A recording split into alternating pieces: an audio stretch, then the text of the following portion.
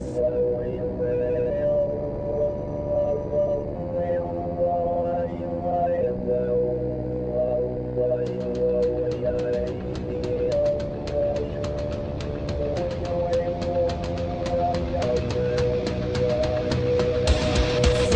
Politic Podcast, the show for normal Americans.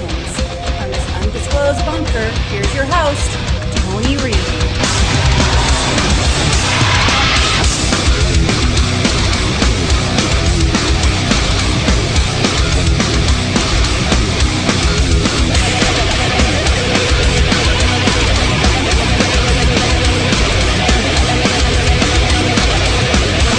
On the MAGA Republicans. You tweeted in 2016 I knew this Trump was coming. stole an election. I was waiting, Peter, when you were going to ask me that question. Well, great. Here we go. You tweeted Trump stole an election. You tweeted Brian Kemp stole an election. If denying election results is extreme now, why wasn't So it then? let's be really clear. That comparison that you made is just ridiculous. I have been. ridiculous? Well, you're asking me a question. Yes. Let me answer it. And you said it was ridiculous. I was talking specifically at that time of what was happening with voting rights and what was in danger of voting rights. That's what I was speaking to at the time. And here's the thing. I have said Governor Kemp won the election in Georgia. I've been clear about that.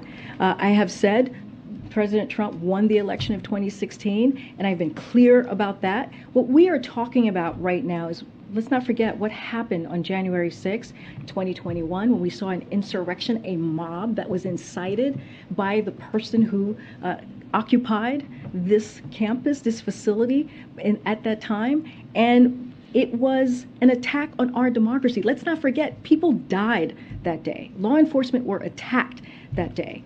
That was the danger that we were seeing at the time. That's what the president has called out, and that's what he's going to continue to call out. So yes, when you have MAGA Republicans, a extreme part of Republicans who just deny or do not want to really say what exactly happened on that day, or say it was a protest when it clearly was not a peaceful protest. That's not what we saw on that day. Yes, the president is going to call that out.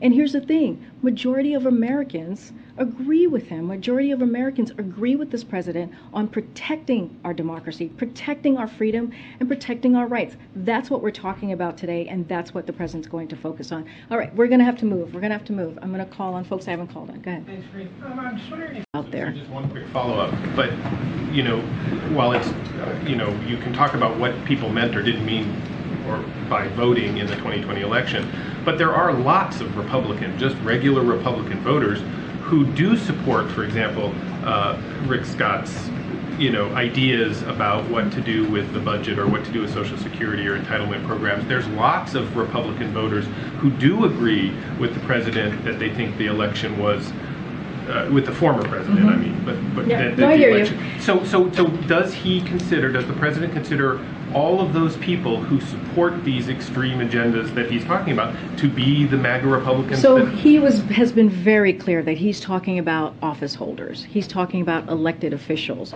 who have these MAGA, ultra MAGA Republican agendas, and he's been very clear about that.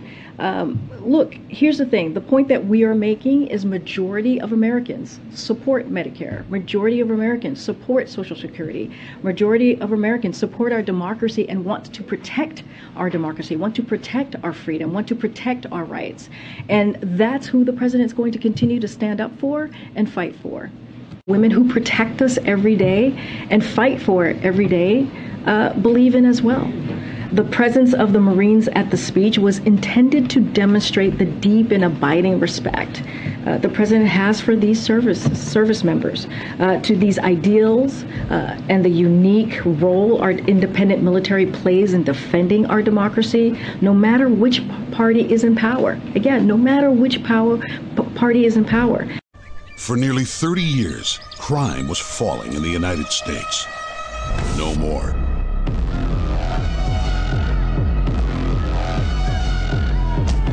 The national murder rate is at its highest in 25 years. Oh my God! The result of far-left policies that leave innocent Americans at the mercy of violent criminals.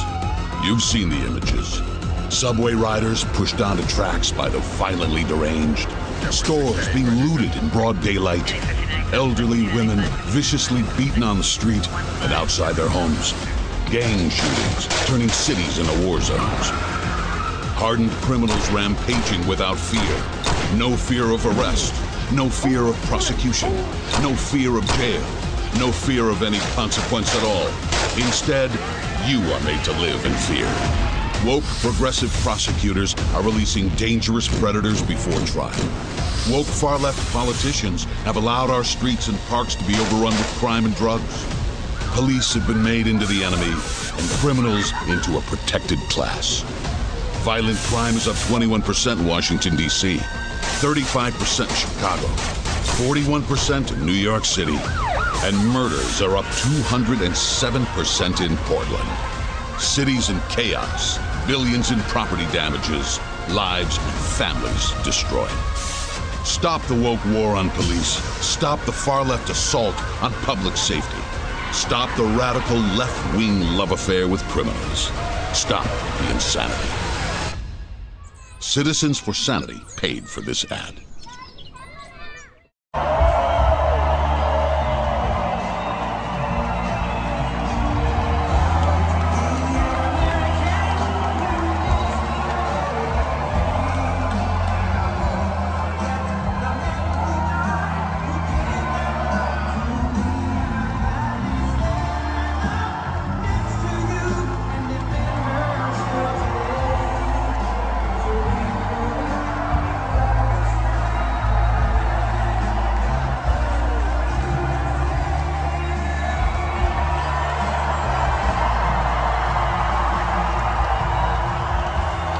Than anything else? You realize that? The point is, we ask so much of you. So much of you. I've not...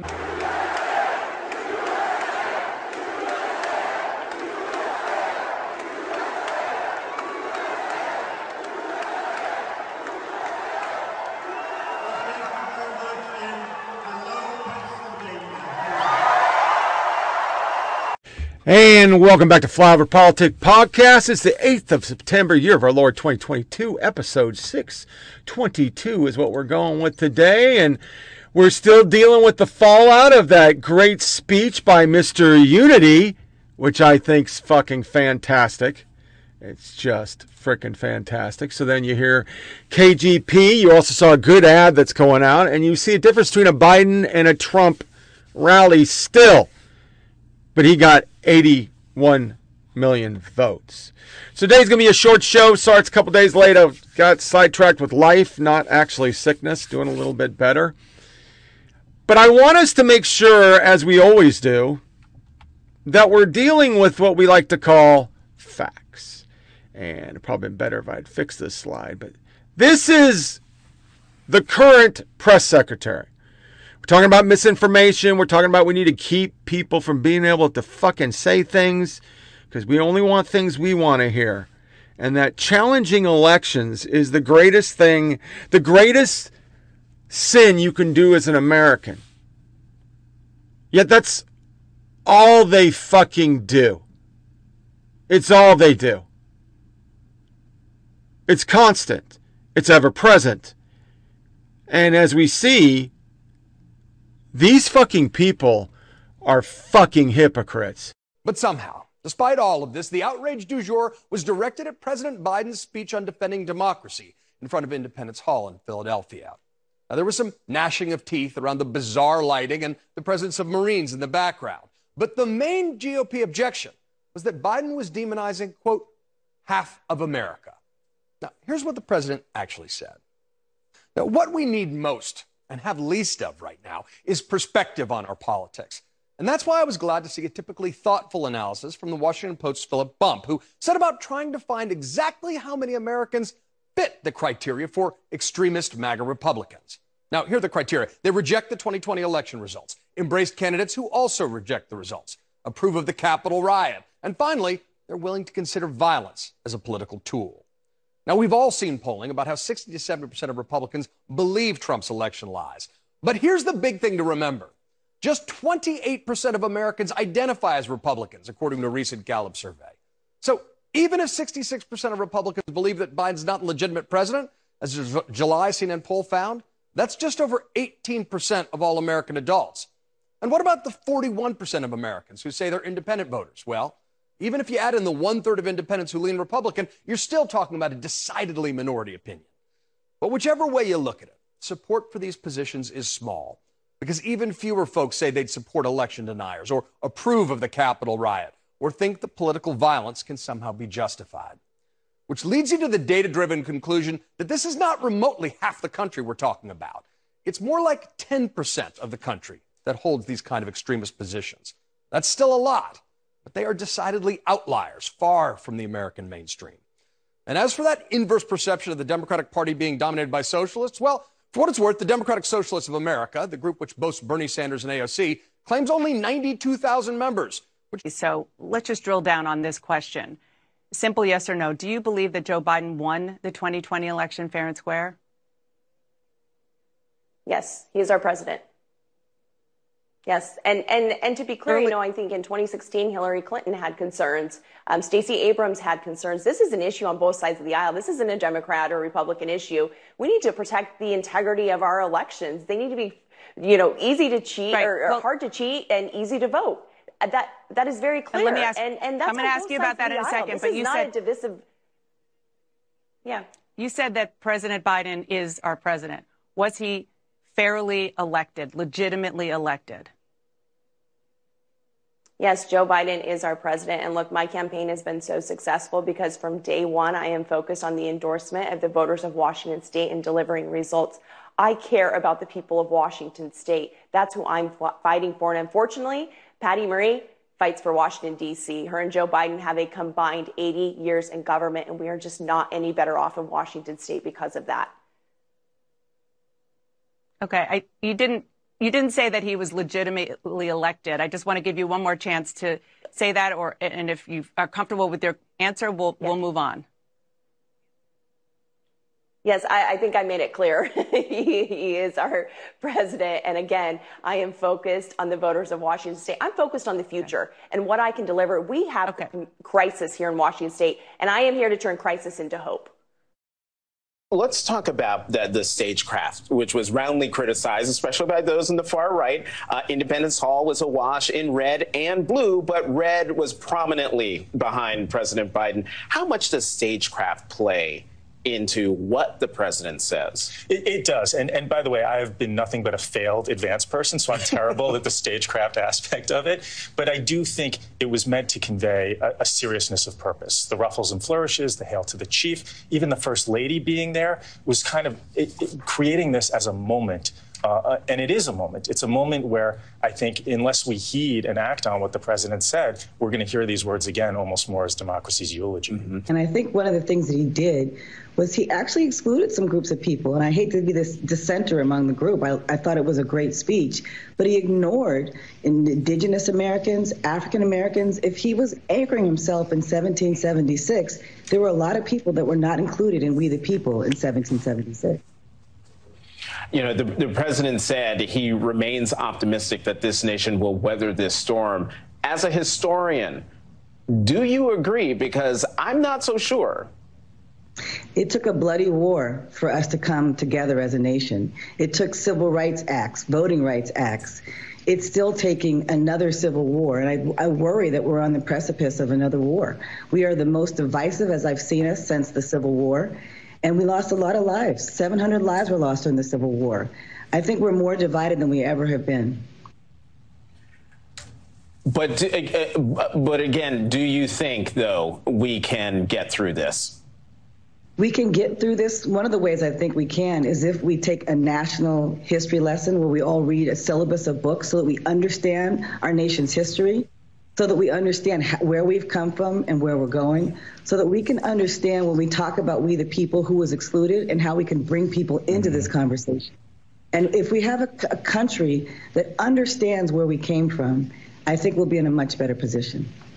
Right, and I agree with you on that, Dinah. If more of the American people not only knew our history, but knew the true pieces of our history, even the uncomfortable pieces, we would have a better understanding of where we've been, who we are, and where we can go. Now, we certainly didn't hear McCarthy saying anything like that for some of the comments that Donald Trump has made. But is he correct that when Biden used this language, that he basically accused all Republicans with a similar brush, or did you think that he actually hit the right tone? I think he correctly identified a strain within MAGA world. I mean, there are very few words to describe what Republicans are doing. Like I mentioned, book bans, having students turn in teachers for wokeism. I mean, really chilling stuff you see in fascist countries, Republicans have adopted. So there's no real other way to say it. And I think Biden was very careful in his speech yesterday to specify who he was talking about and say it's not all Republicans, it's not all Trump supporters. Look, you and I know Republicans, Sarah. We know Trump supporters. They're not all attached to this version of Trumpism. But the party's going in a very bad place. And more candidates that are running all across the country for really important positions like secretaries of state and attorneys general want to do some really dangerous things. So, listen, I think he was going to get blamed for, and take some heat for using correct words to describe what's happening. But he was... People have talked about if it was divisive. It wasn't divisive. He talked about a minority, a small group of people who have extreme views. He also asked for people to come together. It didn't matter if you were a Republican or independent or a Democrat. He asked for folks to come together and stand against what we were seeing. Too much of what's happening in our country today is not normal. Donald Trump and the MAGA Republicans represent an extremism that threatens the very foundations of our republic. And she's allowed just to sit up there and lie and lie and lie. It wasn't divisive. And the media goes along with it. It's not divisive. It's deserved. I mean, they are the fucking fascists. So for our media jerk off of the week, here's the media agreeing with everything he said. Flyover Politics, the media jerk off of the week.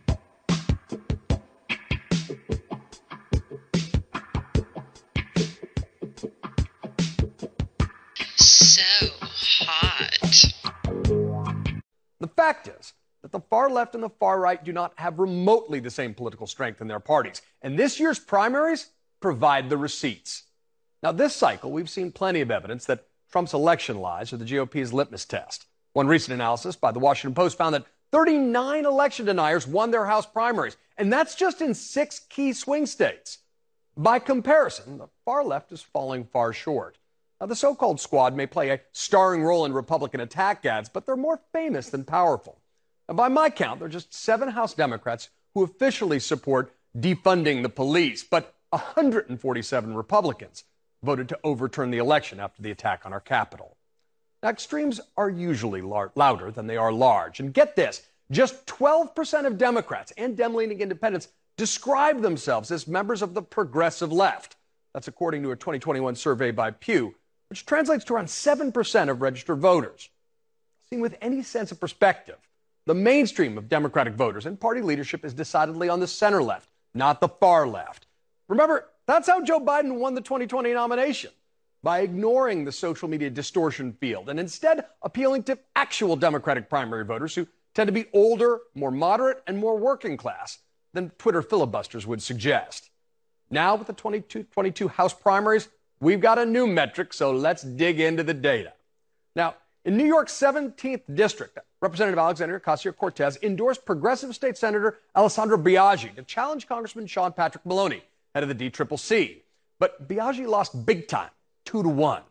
So too with Max Rose, a moderate military veteran and former congressman from Staten Island who easily outpolled a progressive primary challenger. But of course, it's not just a New York thing.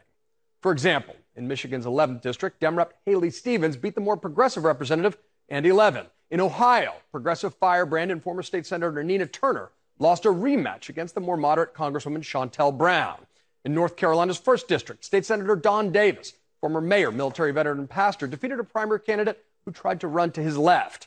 In Illinois, 7th, a much-hyped generational rematch fell flat after community organizer Keena Collins lost to incumbent Danny Davis by around 7 points, which was admittedly better than the 45-point trouncing she took 2 years ago.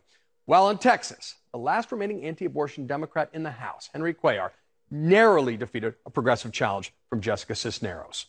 But here's a really surprising national stat.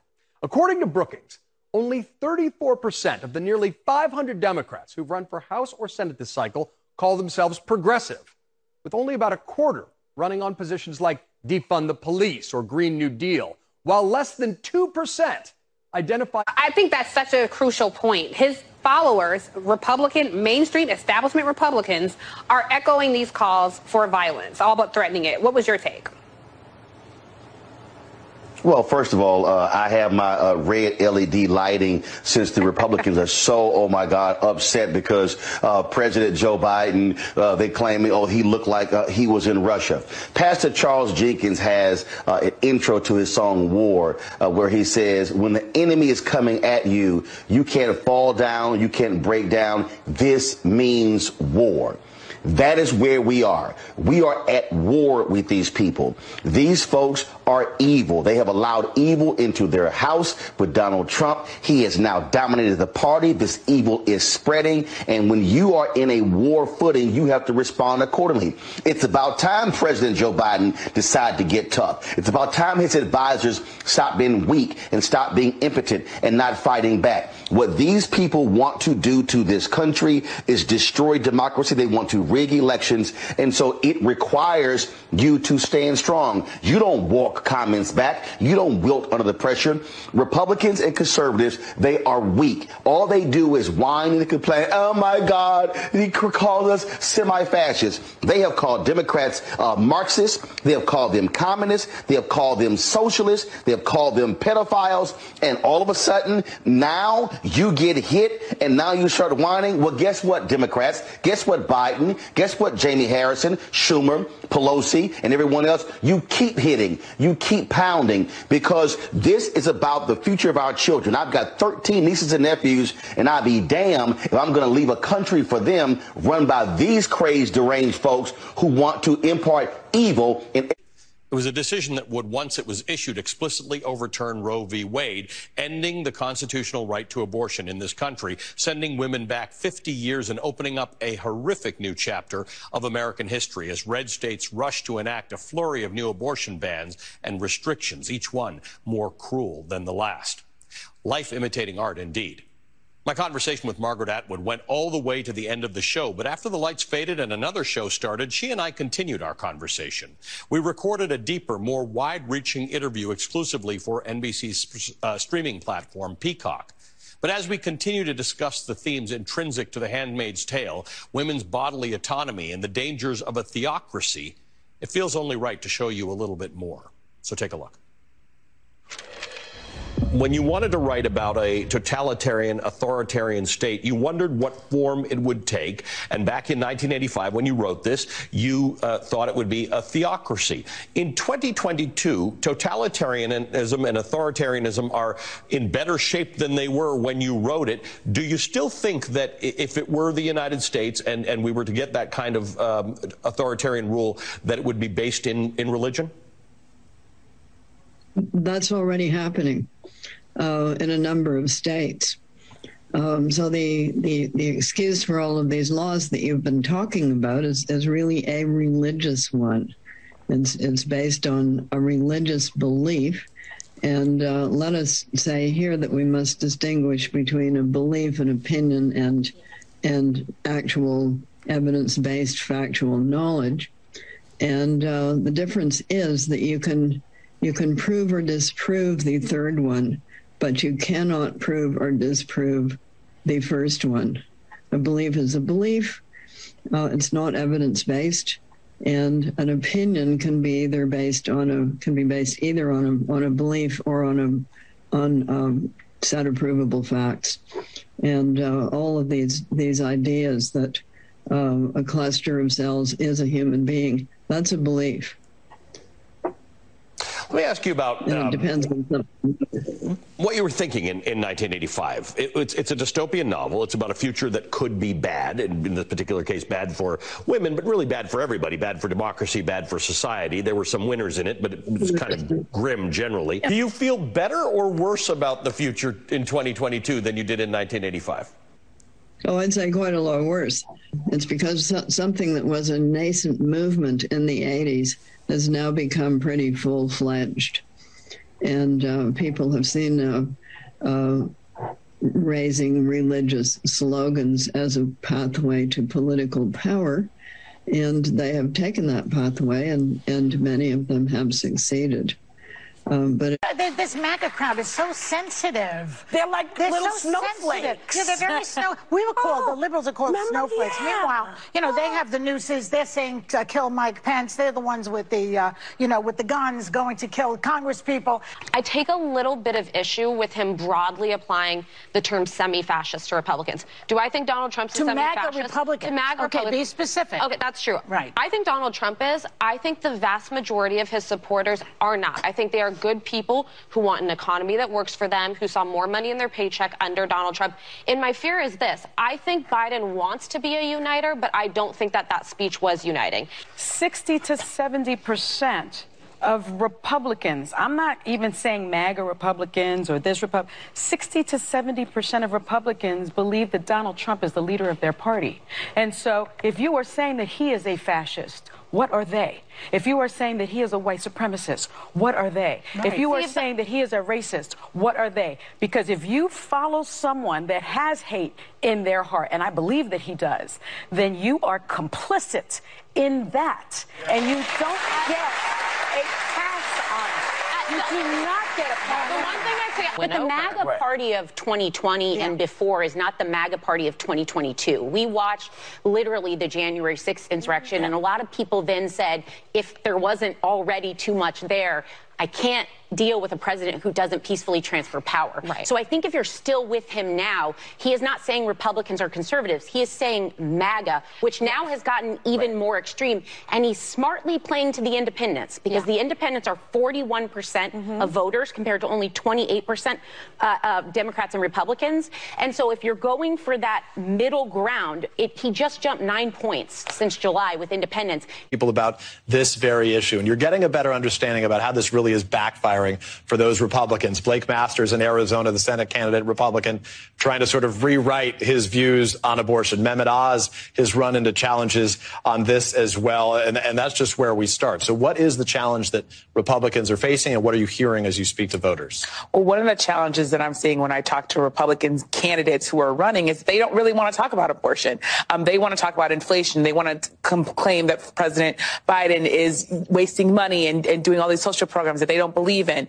So Republicans, in some ways, they won this big generational win, right? This culmination of the conservative movement to overturn Roe v. Wade. But now that they've actually got that what they wanted, they don't want to talk about it. And that's a telltale sign that they feel like maybe possibly they've overreached. And when I go out to Florida, Michigan, Ohio, all states that I've hit because I've been out on the road talking to people, I really do feel this new enthusiasm. You see it in the polls, but I see it on the ground when I'm talking to women. They really feel like this human right, this civil right is something that they have to fight for. And I've also been hearing from Republican women, especially young Republican women, who are saying they don't want to be in a generation where they're being told by the government what to do with their party. Especially Republican women who say, I don't want big government. I didn't want big government in my schools. I didn't want big government anywhere else. And I certainly don't want big government in my doctor's office. So this is the driver. Is this the motivator above all else? Economic issues. Republicans want to be the topic going into the midterms, but it seems for a lot of these voters, it's become a single issue in many ways. For a lot of voters, abortion is the top issue, along with, I will say, when I talk to Democrats, the issue of the state of our democracy and election deniers. Our poll showing that was the top issue just recently. Certainly. That's what I'm hearing when I hear from people. If you're a Republican who really cares about this issue and is very worried that abortion is your top issue, especially if you're going to be sort of changing your vote and maybe possibly voting for Democrat, which I've talked to a number of Republican women who are voting for the first time in their lives for Democrats. Of course, if you're a Republican who is sticking with the party, inflation and the economy is your number one issue. So, Tom, let me ask you about. They agree word for word. But here are two special sound bites, followed by the intro to November 14, 2016 Flyover Politic podcast show. I'm only going to play 10 minutes of it. This was right after the election. And why am I kicking it and like beating this fucking horse? This is what these people are saying. This is the violent rhetoric they say over and over and over and over and over. And they get on stage and say, you're evil, you're a terrorist. And they're never held accountable. Fuck you, asshole. You asshole. This is why we can't have nice things. You asshole! Are you just an asshole? Is that it? Fuck you, you asshole! You ever hear the saying, you run into an asshole in the morning, you ran into an asshole? You run into assholes all day, you're the asshole. Fuck you, asshole. You are such an asshole! You dumb asshole! Asshole. Fucking asshole! Away from me, you asshole. When you look at how Trump gets treated, I mean, again, I think Trump is as odious a character as I can think of. Sure. Really. I mean, in some ways more odious than people who are objectively worse, right? I mean, in some ways, I have more respect for someone like Osama bin Laden than I do for Trump for a variety of reasons. But so my animus toward Trump verges on the paradoxical. In what sense is it because of the lack of you don't find Trump genuine in a way that you find or found Osama bin Laden genuine? Or I'm interested in that. Yeah, there's something there. I mean, it's I think my model of Osama bin Laden's mind is that he actually could have been a psychologically healthy, deeply ethical person and truly compassionate person ruled by some terrible ideas. And this is what worries me most about jihadism. I mean, I see jihadism as the kind of perfect mind virus where you can actually be a good person, but if you're captivated by these ideas, you can behave in a way that not even the worst psychopaths get up to most of the time, right? And so there's, that's one form of violence, and that's one, typology of it. And but in Trump, I see a genuinely disordered personality, right? He seems like he has no moral core, right? I mean, if I believed in souls and you told me that his had been removed, that would account for the problem. I mean, I see somebody who is so nakedly selfish and narcissistic and unmoored to any value system that I recognize that there's something scarcely human about him. I mean, he's so in that sense he's actually worse than people who have created much more harm intentionally. Someone like Osama bin Laden. I mean, I recognize in Osama bin Laden, I recognize a fully human person running some very bad software. Trump does not seem that way to me. He has no ideology that I can detect apart from his own self-concern, and he's just he strikes me as a kind of moral lunatic. Right. And I wouldn't say that of most jihadists, frankly. I just don't even know why there aren't uprisings all over the country. Maybe there will be. People need to start taking to the streets. This is a dictator. There needs to be unrest in the streets for as long as there's unrest in our lives. Enemies of the state. Show me where it says that protests are supposed to be polite and peaceful. Do something about your dad's immigration practices, you feckless. When they go low, we kick. How do you resist the temptation to run up and wring her neck? The biggest terror threat in this country is white men, most of them radicalized to the right. I thought he should have punched him in the face. I said, even if you lost, he insulted your wife. Yes. He came down the escalator and called Mexicans rapists and murderers. He said, well, what do you think I should have done? I said, I think you should have punched him in the face and then gotten out of the race. You would have been a hero. I'd like to punch him in the face. I said, if we were in high school, I'd take him behind the gym and beat the hell out of him. Punch some people in the face! When was the last time an actor assassinated a president? They're still going to have to go out and put a bullet in Donald Trump, and that's a fact. Look as his character is stabbed to death. Where is John Wilkes Booth when you need him? That's it right there. I have thought an awful lot about blowing up the White House. A Missouri state senator is under investigation by the Secret Service after saying she hopes President Trump is assassinated. I will go and take Trump out tonight. And if you see anybody from that cabinet in a restaurant, in a department store, at a gasoline station, you get out and you create a crowd. And you push back on them. And you tell them they're not welcome anymore, anywhere. And sadly, the domestic enemies to our voting system and our honoring our Constitution are right at 1600 Pennsylvania Avenue. They're not going to stop before Election Day in November, and they're not going to stop after Election Day. And that should be, everyone should take note of that on both levels, that this isn't, they're not going to let up, and they should not. If you think we're rallying now, you ain't seen nothing yet.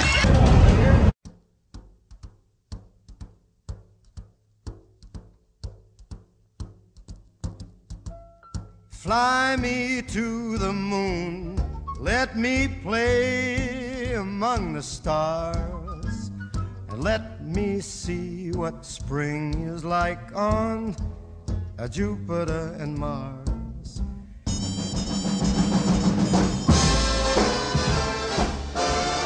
Flyover Politic Podcast, the show for normal Americans.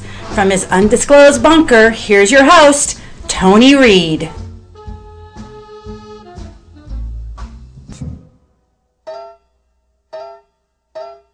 And welcome back to Flyover Politic Podcast. It's November 17th, year of our Lord 2016. It's a Thursday. Welcome back to the show. Today's show, we're going to cover Kellyanne Conway, the first female campaign manager to win the presidency. And to be quite honest, the media, per SOP, because she is conservative, we're not hearing about glass ceilings. No glass ceiling, so I'm going to break the glass ceiling and talk about it. Number 2 is hashtag not my president. Sweet Jesus, the world is losing their frickin' mind. Got to keep covering. And number 3, what do I say to the children at breakfast? Van Jones starts a monster. And I have some serious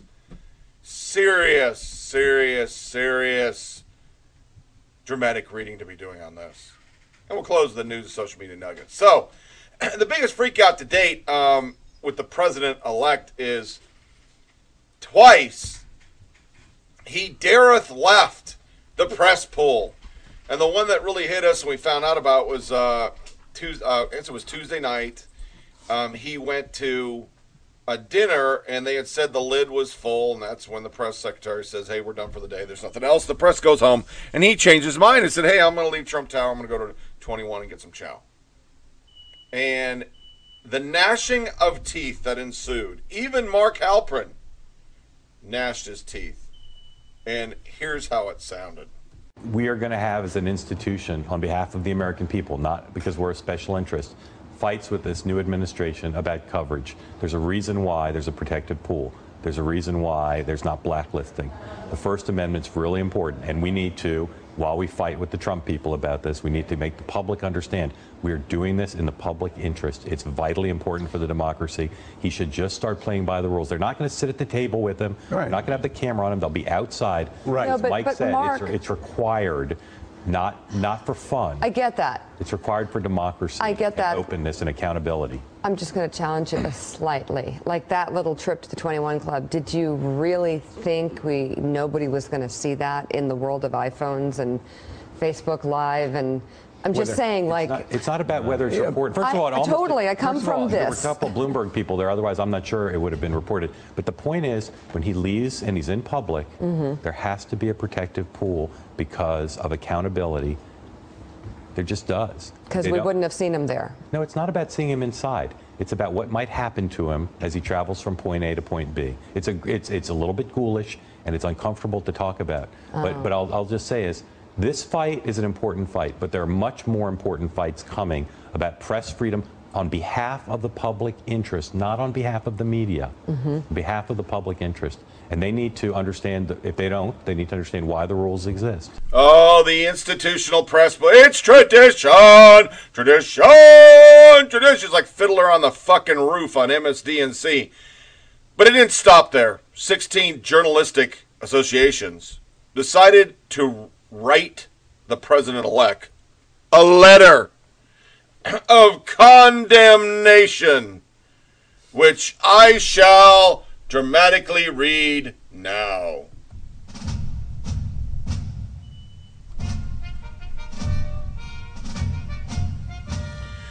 Dear President-elect Trump, we, a group of diverse journalism associations representing thousands of journalists from the nation's capital to every corner of this country, begin this letter on a hopeful note. Your administration is a blank slate, and we are eager to work with you to perpetuate one of the nation's greatest strengths, our freedom of press.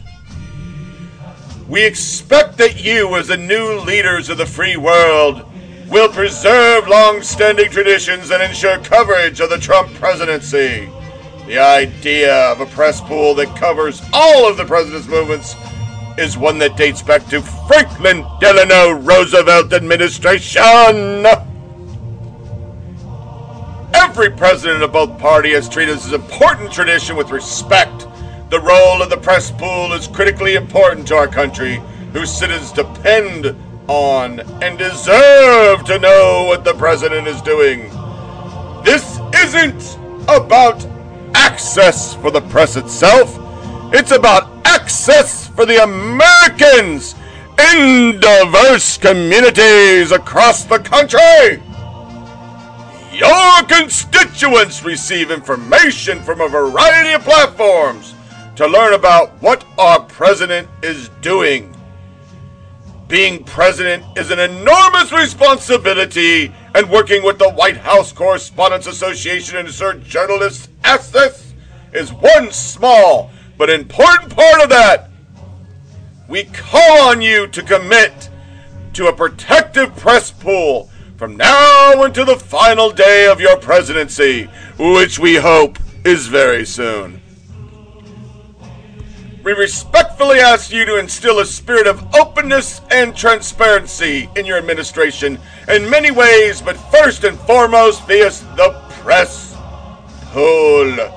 We also call for access to you via regular press conferences and pool sprays, and to your key decision makers. You have an opportunity as incoming president to set the tone for your staff, speaking on the record for the sake of transparency. We also hope your administration will improve response rates to FOIA requests as a way to show the American people, the world, that the Republic belongs to the people. A great America depends on having sunlight on its leaders. We expect the tradition of the White House press coverage to be upheld whether in Washington or elsewhere. Again, we, a joint group of diverse journalism associations, speak as one as we respectfully ask that you take these steps to ensure access to our members covering your administration. Thomas Burr, President, National Press Club, which is kind of like club. Barbara Cochran, President, National Press Club Journalism Institute, and a bunch of other fucking douche nozzles. Yeah, Yeah, that happened. Because he, for the second time, ditched him. And here's my point, journalists. When you do titles like this, NBC News, Trump leaves press behind for a steak dinner, showing lack of transparency. That's what they said. Now, do I need to remind my listeners about the many, many times the Obama administration said to FOIA request, suck a big meaty cock? Do I need to remind you how many times the president didn't do press conferences? Do I need to remind you about all the things the press didn't find about Hillary Rodham Clinton's foundation, Hillary Rodham Clinton's server? And remember, boys and girls, they got emails from Clinton.com. They knew this was happening. We know that because of WikiLeaks. Jennifer Palmieri and all of them were having soirees with Chuck Todd, Jake Tapper, and et al. Of the mainstream media. But yet, we didn't have that because we didn't really care about sunlight hitting the ball sack of the Obama administration. But now, we're shitting the bed. Their full report went like this. In a highly unusual move, this being NBC, President-elect Donald Trump on Tuesday night left his Manhattan residence without notifying the reporters covering him or giving any indication of where he was going. The maneuver seemed to be deliberately limit the access to the media. The only way the press eventually ascertained his whereabouts was after a Bloomberg reporter, who happened to be dining at the 21 Club, tweeted a photo of Trump and some of his transition team in Midtown Steakhouse. Trump's spokesman, Hope Hicks, later told NBC News he's having dinner with his family.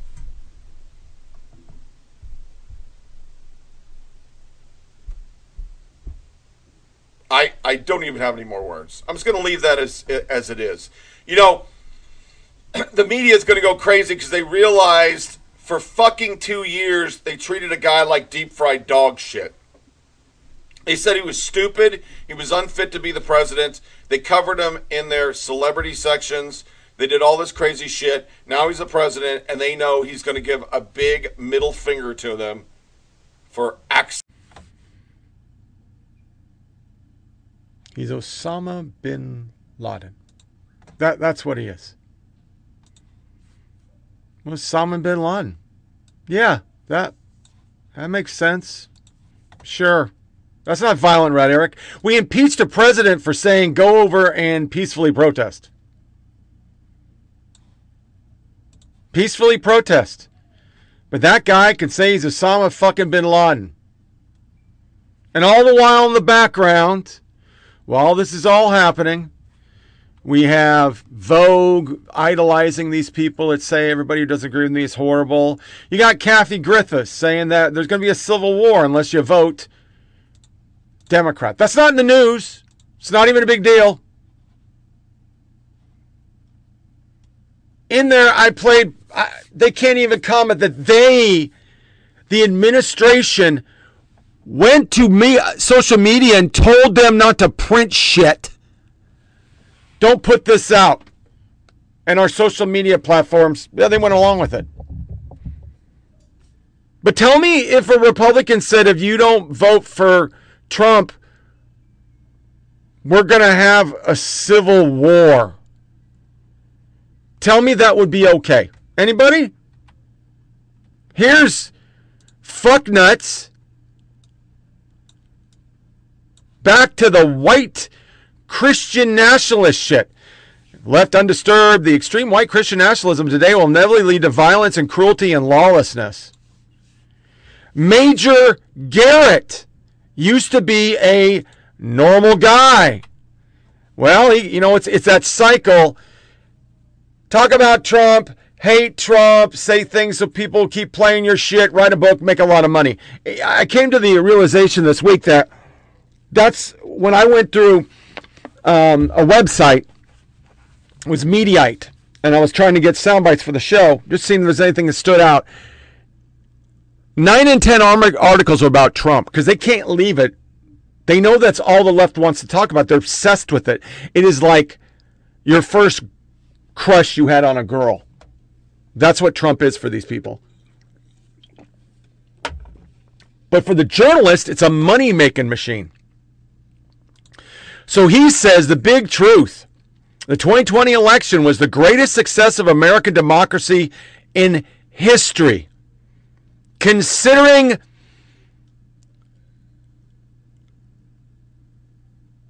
they changed 80 voting laws and Facebook ran polling stations. Greatest in history. CNN's even running. Biden use of Marines during Philadelphia speech as a debate over politicization of the military. And guess what? That used to be what they were about the right, but it's now the left. Tom Nichols. The President of the United States has told us directly that our system of government's under attack. What happens next is way up there. Biden puts us in chains. In that book, speaking to supporters of Virginia, Vice President Joe Biden and Republicans in Wall Street would put Americans back in chains. They said it. Every Republican voted for it, looking at what they value and look at their budget and blah, blah, blah, blah. Romney said in the first 100 days he's going to let his big banks write their own checks. And there are people arguing online that he never said that. And what's happening? It's being suppressed. Liberals this week. What are we going to do with these horrible people? The same, they came out from under rocks. It will be hard for them to go away. Germany did it. So can we. That's a journalist. Biden brings the war on terror home. And it's not an article saying it's wrong. No, it's an article saying it's right. Because that's the only way they can win. They got to be able to tell people, hey, if you don't vote, but 57% YouGov, I took a survey on YouGov. It's liberal-minded. Everybody said it was over the top. It was too far. Kathy Hochul told 5.4 million fucking Republicans to leave New York. That's okay.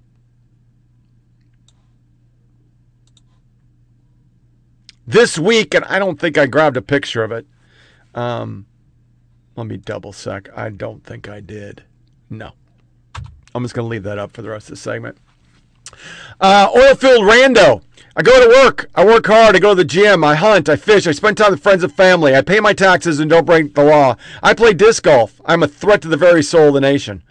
Another guy. I'm a gay man. I'm a black husband. I drop my kids off at school every morning. I play cards with my senior mom. I go to church every Sunday. I always pay my taxes. I am a threat to the soul of democracy. I'm a registered nurse. And people just went on and on and on and on. And you know why? I tweeted, I served, never go to college, never got to go to college, took their fucking vaccine, and now I've been sick for 7 fucking months. But the best thing and the most important thing that came out of this is that you're seeing more and more people of dark persuasion saying, what the fuck? Hi, everyone. This message is for the President of the United States. So if you know someone close to him, please tag them so they can bring this to his attention. My name is Alma Ohene-Opare. I'm a person of faith, a husband of 16 years, and a father of 4 wonderful children. I am also an immigrant to the United States of America. I came here at the age of 19, full of hope, optimism, and a willingness to do what was necessary to achieve the American dream. After 18 years of waiting and hoping, I was finally granted the privilege of becoming an American citizen in 2021. Today, I am a proud American, a law-abiding patriot, and a man willing to defend the principles and values that made America great and brought people like me here. Mr. President, I am also a conservative Republican, or what you have recently labeled a MAGA Republican. Over the last few days, you have looked into the camera and called me and millions of other people like me extremists. You have told me and my children that we don't matter to you because of our beliefs. Your spokespeople and the media have labeled us dangerous, full of hate, and a threat to democracy. You went as far as to suggest that we would not stand a chance against the government's F-15s in defending our country from tyranny. Your party leaders have taken your cue and called us terrorists, and all this without taking any time to acknowledge our humanity, listen to our concerns, or seek to understand our fears.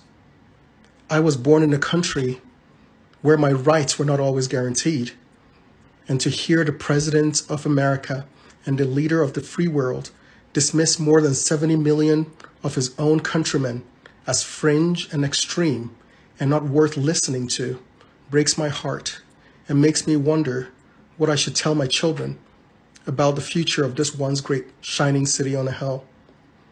This is the reason many of us embrace the call to make America great again.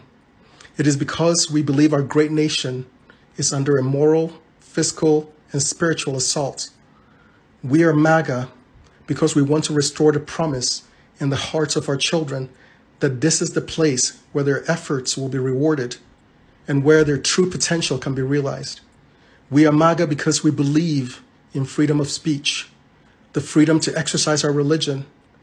We believe in limited government and the rule of law.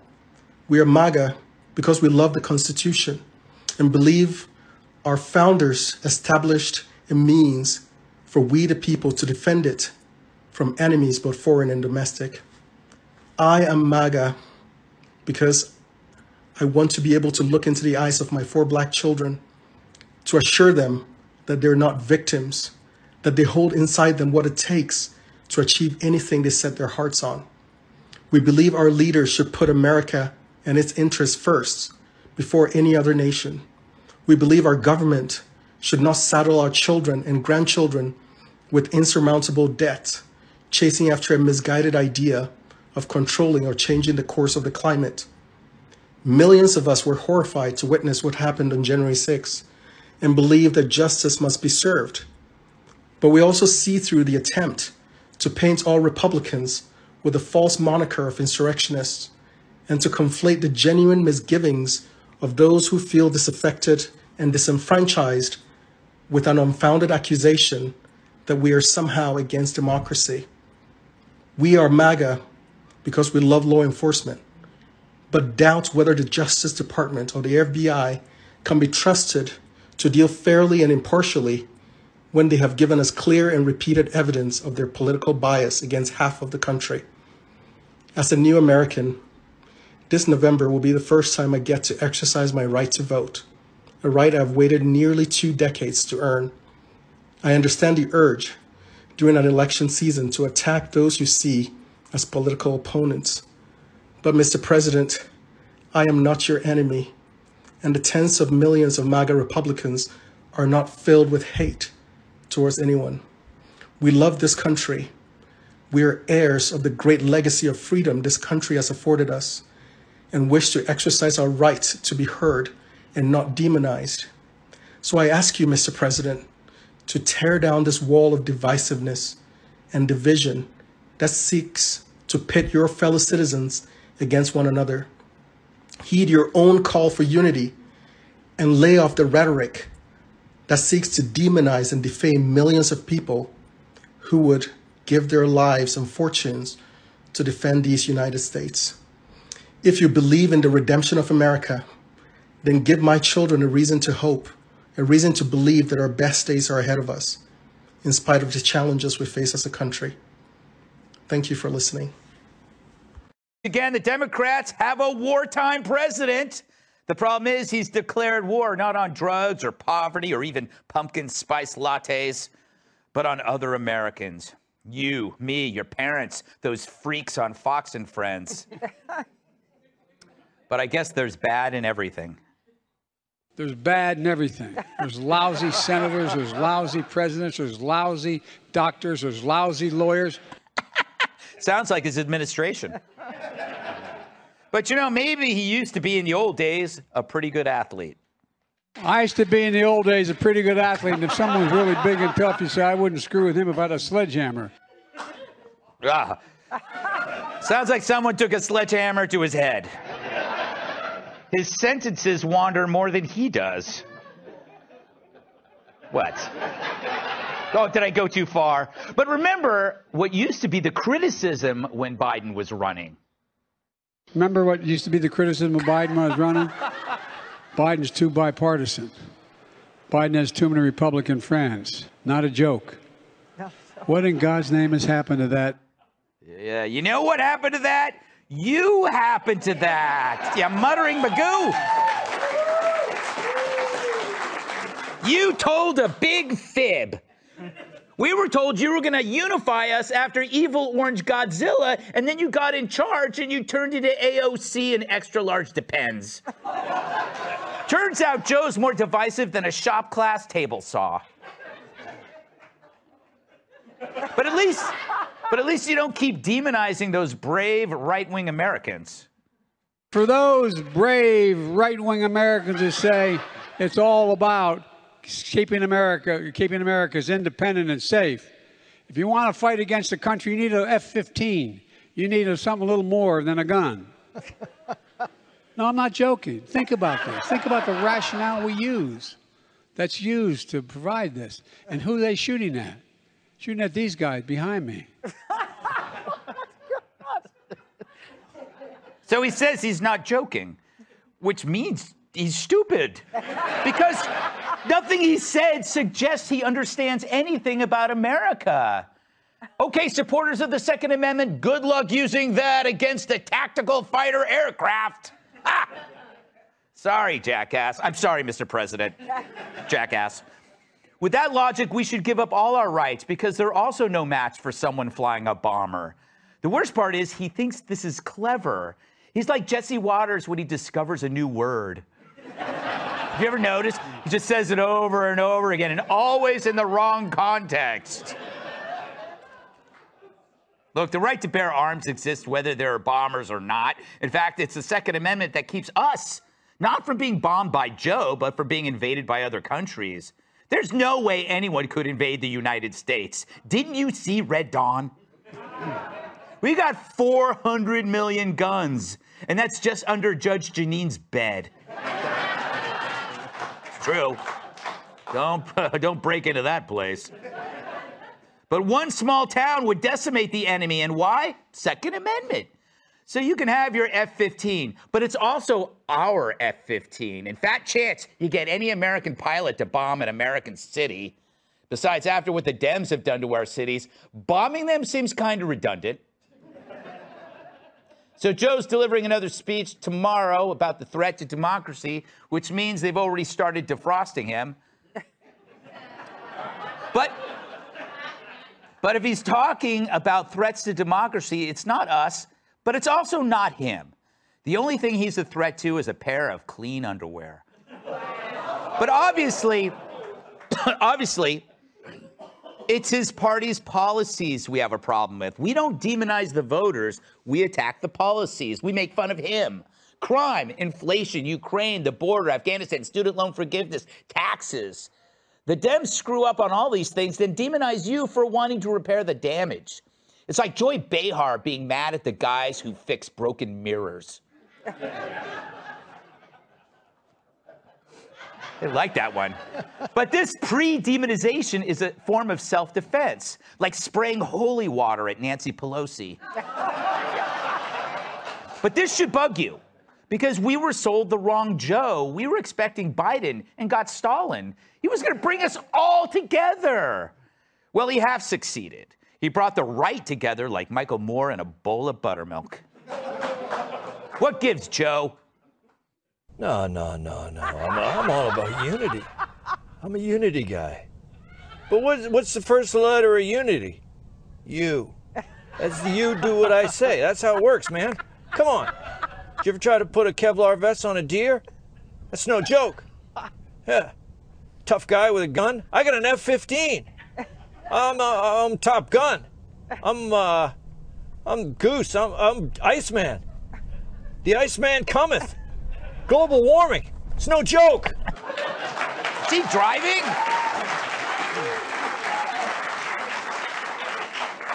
Remember when old Joe told voters if you don't like him, you can vote for someone else?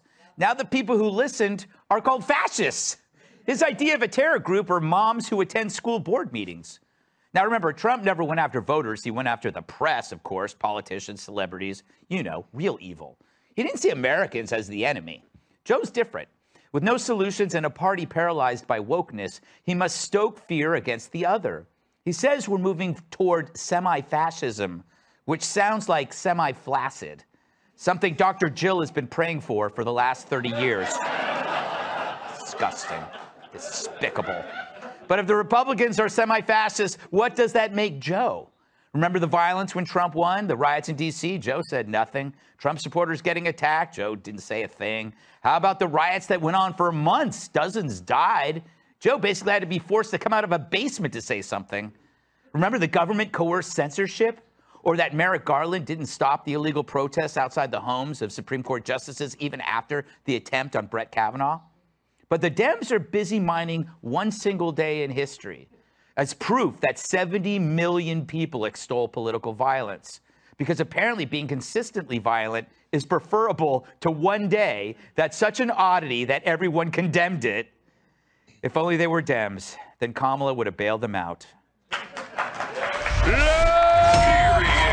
They were talking about Hunter Biden's laptop, which was a story, and now all the mainstream press has finally admitted it was a real story. It was a real laptop with... Now, look, let's not pussyfoot around this. He was selling the influence of his father, Joe Biden. I mean, most political sons do. Let's not pretend that at least wasn't going on. I mean, some guy from China gave him after a dinner an $80,000 diamond after dinner, as one does. Yeah. You know, if you're Naomi Campbell, but it doesn't usually happen. Okay, so Hunter Biden's laptop was buried by the press. Even the head of Twitter, Jack Dorsey, said that was a mistake. They buried the story because they remembered what happened with James Comey and the letter 11 days before the 2016 election. Comey said, we got to reopen this email investigation with Hillary Clinton. And it probably was the last. I mean, she ran a horrible campaign, didn't go to Wisconsin. We know all that.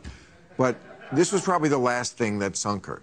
So Sam Harris says it was appropriate for Twitter and the heads of big tech and the heads of journalistic organizations to feel that they were in the presence of something that is a once-in-a-lifetime moral emergency, meaning Trump. So he's saying it's okay to have a conspiracy to get rid of somebody as bad as Trump. It's a little bit of a thorny question because once you go down this road, this is sort of where we are in this country. The other side is so evil, anything is justified in preventing them from taking office. Is it? No. You know what's not justified? Using armed violence to try to kill people in the Capitol. That's not justified. Answer this question. Huh? Answer this question. What is was the it question? Appropriate? The question is, was it appropriate to bury the Hunter Biden? You're talking about the press doing that? He's saying that's what they did, and that is what they did. They buried the Hunter Biden story before the election because they were like, we can't risk having the election thrown to Trump. I even put in the Bill Maher arguing with Reiner shit because it's everywhere now. People aren't fucking stupid. They're just not fucking stupid. It is completely out of control. It's just out of control. CNN, color shifted to make it more pink. In fact, let me actually show it. There it is. They lightened it. They knew it looked bad, so they're helping them. But what's really going on behind the scenes? Politico reports White House anger at CNN over negative coverage of Biden's speech. Too negative. NPR, what did they cover? Biden having an all-white meeting of lefty historians. There was no black people. Simultaneously, Republican women aren't voting according to leftist agenda. And why do they even have a voice, really? League of Women Voters. Women deserve to have our priorities taken seriously by lawmakers in November. We're going to demand it. We're voting for action, for hope, for justice, and when women vote, we win. Yeah, well, so far women vote for hope seem to have trend towards women losing their sports, bathrooms, and everything else. That's actually the truth. Real Clear Politics. A moderate. Biden bets everything on strategy of division. That's what he's going with. But you You don't hear it. They are carrying so much water, it is laughable. And then on the other side, Joe Biden saying, here we are, I'm president, but the democracy is in peril. Like 1860, like 1940, we're in a situation where few things go the wrong way. We could lose our system, our rule of law, our free and fair elections. And just as Lincoln gave the House divided speech, just as Roosevelt gave a speech on the State of the Union about the four freedoms, as you well know, 1941. Here is the time when President Biden has chosen. I'm not suggesting that this year is the equivalent, except for in one respect. And that is if, a historian from 50 years from now were to go back and visit America in 2022, the overwhelming question is, are we going to have a democracy? But, Willie, there's a time in a game, basketball game, you can just see it on the court happening, football game, soccer, and in politics. I've always noticed it in politics, I'm sure you have too, where momentum shifts in a very significant way. And again, we're still a long way off until the elections. I'm not saying that Republicans aren't going to have a historic year. They should. But last night was Joe Biden and the Democratic Party off their heels for the first time, I think, since 2020. This is a turning point. This is a turning point. Joe, I'm going to quote you for months now. Freaks, weirdos, and insurrectionists. You've been advising Democrats, talking about Republicans.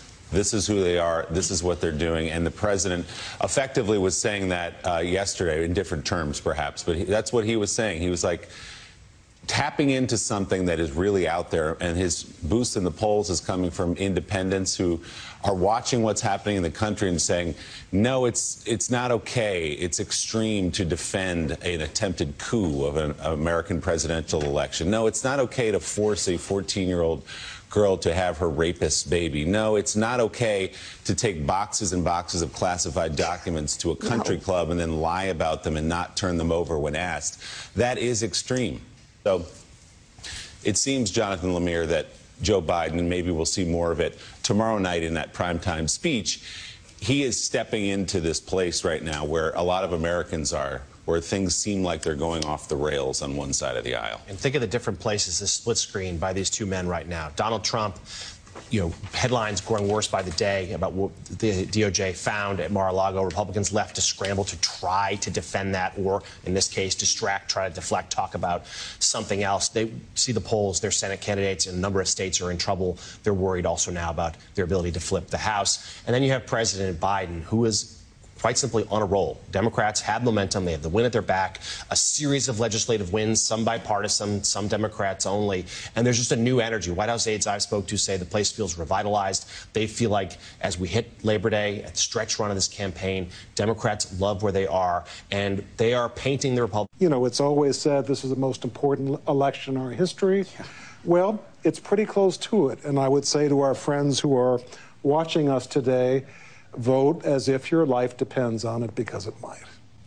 The meeting that you had with the president happened before the search at Mar-a-Lago. Yes. Again, unprecedented to have the home of anyone who has had the title of President of the United States. First time ever. After this wild week, what would you tell the president now? I think what I would say is you have to pursue the law and you have to let your attorney general do his thing, and that's advice, obviously, he did not need. The thing I hated most about this week, Jonathan, was not just the fact that Donald Trump had done things that no ex-president had done. National security documents, nuclear documents reportedly by your newspaper, that could put our children in danger if they get to be public or if they're given to some foreign government or get to a terrorist. Presidents are supposed to protect us, not do that. But what was even worse than that? Kevin McCarthy threatened the possible next Speaker of the House if the Republicans win, threatened an attorney general and said, you'd better lay off Trump or else there's going to be violence. When have we ever seen that before in American history? And even reports that Trump himself tried to send a message to Merrick Garland that unless you give me some kind of immunity, you're going to have a civil war.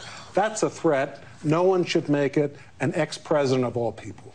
And so finally then, given everything that you just said, and your last answer is truly the most frightening thing that I've heard or we can even contemplate. Are we going to survive this? I don't know, but what I would say is look at America. You know, remember those two moments I mentioned? 1860, we went through a civil war. God help us. I don't think that's going to happen in terms of the sense of military on the field. And we certainly got through the fascist wave of the 1930s. So the hopeful part of this is that America does have resilience, and we do get over moments like this. Let's pray together that we do. From your lips to God's ears. Michael Beschloss. So from a legal perspective, not a good week for the president. Political perspective, though, could be a bit different. What is your take? Right. I think that's key, Bianna. It's not a good situation legally, but what's really astonishing is the way the president, and even more so the Republicans, without very much information, nobody really knows what's going on, particularly in the Mar-a-Lago search, but are lashing out at the FBI, at the Justice Department, in the most reckless terms, saying that the FBI, the Justice Department are corrupt, nobody is safe. They're coming after you. Rhetoric really designed to rile people up, and you can see it in the pro-Trump social media. A lot of talk of civil war and picking up arms and bloodshed. We're seeing a lot of violent rhetoric from Fox News saying it's war, you are under attack. So they're very much doing this in a reckless way that has the ability to foment violence. And that, in this sense, the last 24 hours does tie into what I've been writing about over the last 25 years, because we've had these repeated episodes of violent rhetoric from the Republicans and from conservative TV and radio that have resulted in protracted periods of violence. And there's a lot of concern that we may be headed here in the United States for another, say, Oklahoma City bombing of the 1995 variety. This idea of sort of rallying people based on their patriotism, saying the people in our party are patriots, the people in the other party are traitors, was certainly a trademark of Trump's presidency, but this is also something that goes back to the Gingrich era, and certainly happened during the George W. Bush's presidency, when they began to say the people on the other side of the aisle are not just our opponents, but they are the enemy. They're our enemies. That began about 25 years ago, and we're really at this point now where, you know, you had the Republican. Good morning. I'm Jane Pauley, and this is Sunday Morning. Searing heat, massive wildfires, catastrophic flooding. Unequivocal evidence, the United Nations says, that climate change is real and that human activity is its primary cause. So how bad can it get? According to some scientists, the possibility of worldwide societal collapse or even eventual human extinction isn't out of the question. It's a harsh warning, to say the least. And yet, this morning, Tracy Smith finds there's still reason for hope. Living through the summer of 22 has made climate change harder to deny, whether here in bone-dry Nevada or in the Caribbean, where rampant seaweed growth is choking beaches, or Kentucky, where too much water created a tragedy that's still unfolding. But it seems there are still those who could use convincing that climate change has become a climate emergency. Hollywood scientists have been sounding the climate alarm for decades, but last spring, some real scientists chained themselves to a Los Angeles bank in protest over the lack of action. We're going to lose everything, and we're not joking. We're not lying. We're not exaggerating. This is so bad, everyone. So do you feel like you're sitting on all this science and you're trying to share it with the world and no one's listening? That's exactly how I feel, yes. How did you get into climate? Peter Kalmus, a NASA scientist and father of two, says that we should be scared to death about the climate right now. I think that if your house is on fire, you get the adrenaline, you get the panic, and that saves your life because you get out of the house and you put the fire out. And that's, so you want people to freak out? I do want people to freak out. Yeah, I don't think people are freaking out enough. There's not enough public urgency over this. For starters, he wants people to know what the world is going to feel like in summers to come. So if this summer is so ridiculously hot, what is next summer going to look like? In general, it's a trend going up. 20 years from now, we will look back on the summer of 2022 and we will wish that we had it this good. We will wish it was this cool. And that's not an exaggeration whatsoever.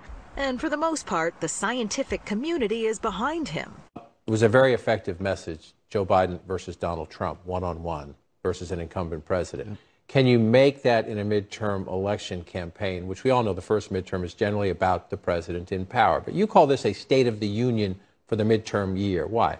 Because 2021 was not a good year for Joe Biden, and 2022 is starting to shape up to be pretty good. He got gasoline prices down. The Roe decision, the overturning of Roe v. Wade was an apocalypse in the Democratic world, but Biden's able to say, get behind Democrats or this is what you're going to get. And I think he's seen now as a commander-in-chief dealing with the Ukraine, climate crisis everywhere, bars burning across America. That's a Democratic issue. And so we see Biden being like fighting Joe Biden of Scranton this past week.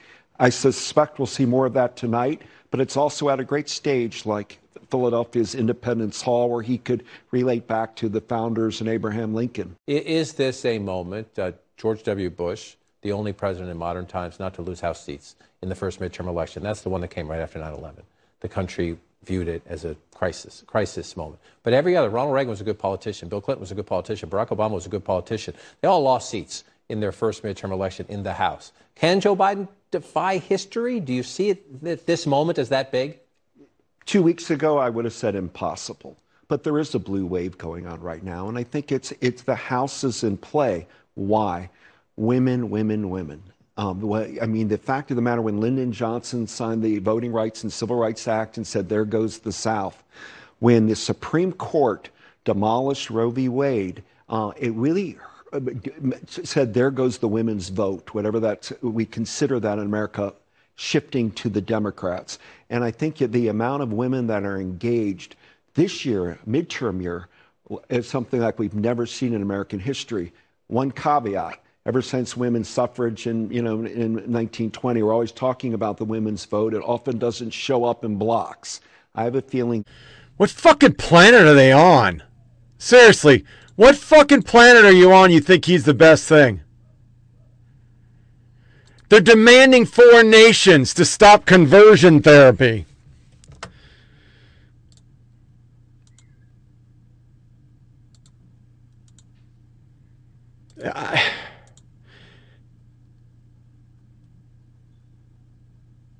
NPR, because of Biden, all trimester abortion facility, and our nation's leader, another Black Lives Matter leader, $10 million missing. 10 million. 10 million. It's going to cost us $2,000 per taxpayer for his college bailout.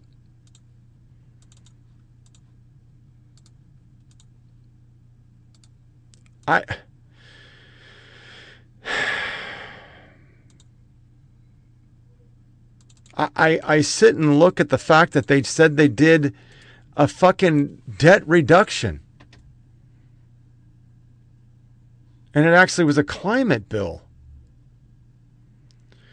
New York Times, new analyst, the big winner from President Biden's plan to forgive hundreds of billions of dollars a student isn't rich people, it's the middle class. Lie. That's a lie. And we all know by now that we're dealing with a terrible problem in California because they did straight green and now they don't have enough power. So they're telling people not to put your shit on 78 and cool in the morning, which doesn't make any sense. It just doesn't make any sense at all. But here's that idiot Granholm acting like it's the greatest thing ever. California is in the lead, can show the rest of the nation how it is done.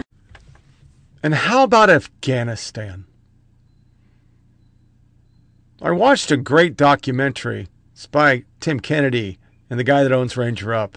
It's called Send Me. And here's a Gold Star mother talking. And Biden himself.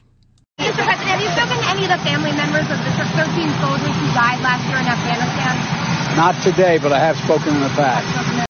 He interrupted me and started talking about his son. And I remember looking at him and going, what are you doing? And then I said something along the line, this isn't about your son, this is about my son. And I told him he had no business talking about his son. And then I started again talking about my son. And then he said, I just wanted to let you know how I feel.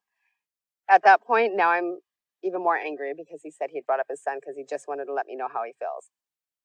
I probably sound like I didn't care that he'd lost a kid, and I didn't mean for it to sound that way. It's his son died of cancer. So they had time to be there, spend time with him, tell him goodbye. My son died because of the very man that I was talking to.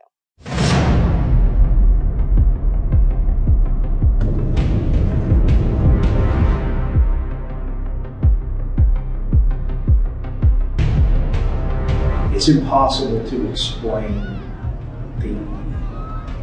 the level of desperation that people felt. I mean, you just think that the first couple days when people were trying to hang on to the bottom of C-17s, that's desperation that Americans don't understand that level of desperation. It was a very clear mission, which was to go rescue Aziz. I knew that if I didn't personally intervene, Aziz would die. Chad and I connected. We had worked together over the last several years, and I just said, you know, how can I help? It's great we're going to go help Aziz, but I'm talking to this orphanage over here that's 3,500 orphans. Let's not just help this limited group. Let's help as many people as we can. I was either going to be sitting on my couch tweeting about how this is all up, or I was going to be one of the 12 people that was making it a little less. 24 hours later, tickets are booked. Then we're getting on a plane. I knew I would be more of an asset working with whoever's on the ground. The military was not allowed to go outside the wire. That was the rules of engagement. They can't go outside and help people. Americans, something can happen right in front of them. They can't go outside and help. The Taliban looked right at them. They just executed the woman on their hood just to try to elicit response. Just to be like, just so we're super clear about who is in charge here, I'm gonna murder this woman right in front of you, and there's nothing that you can do about it. Their version of crowd control was when it got out of hand, they would just dump a AK mag into the crowd. Whoever just made this decision to turn his bus around essentially just murdered these people. But some of those people are Americans. There's not enough emotional capacity left in my soul to be able to mourn 4 busloads of people that are about to die. I'm trying to save a woman and her children, but off to like 5 feet away from me is a dead child. There was just everywhere.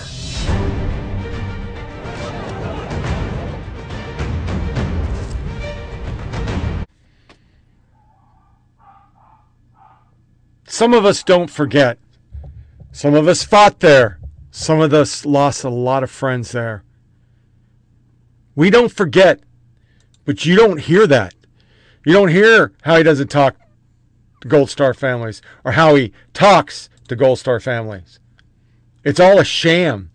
He always talks about his son, and I lost a son who was a soldier. You also had a son who literally got kicked out for drugs. So we should never forget what he did to Afghanistan, that he gave it back to the Taliban, and he made the leader of Afghanistan lie about the situation on the ground, and we impeached a fucking president for that. It was so important, we impeached a president.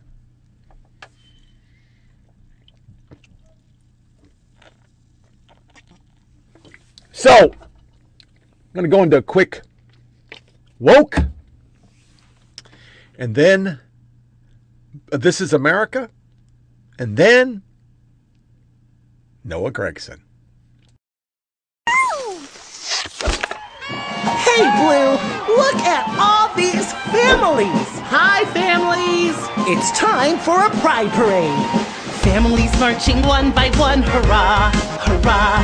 Families marching one by one, hurrah, hurrah. This family has two mommies, they love each other so proudly, and they all go marching in the big parade. Use non-binary language with your kids. For example, if you're playing with some toys with them, you could assign one of their toys to be non-binary. So instead of always referring to their dolls or their animal toys as he or she, you can use they, them pronouns. When you're telling a story to your kids, you can have a character that's non-binary. So instead of saying she, you can have they or them. This introduces your kids to the idea that it's not just she, her, or he, him, and it's just a really easy way to get them used to the idea of they, them pronouns. Today I'm going to be teaching you how to use frog's pronouns in sentences, so let's go! Frog's pronouns, that sounds so cool! Ding, ding, ding. And that's because it is cool, because that means that the person that's using these neopronouns is staying super curious about frog self and wants to know more about frog self. And I, as a non-neopronoun user, respect the hell out of that, because that takes so much courage. I just wanted to mention that. You don't need my approval. But anyway, Frog is such a great person. Frog's smile is so contagious. In fact, I saw Frog make a whole audience smile. I think Frog should be very proud of Frog self. Oh my goodness, we made it through! And if you need more help on how to use neopronouns in sentences, go here! Today I'm Puberty blockers are used once puberty has started, but not when you're too far along. And what they do is they just pause your puberty where it's at. And that gives you time to further explore your gender identity without the extra pressure of developing in a gender in which you might not feel comfortable. And then if you continue those puberty blockers long enough, then you can start replacement therapy with the gender identity hormone of your choice when you reach usually around 15 or so, or once you've been on that puberty blocker for at least a couple of years. Hope that answers your question.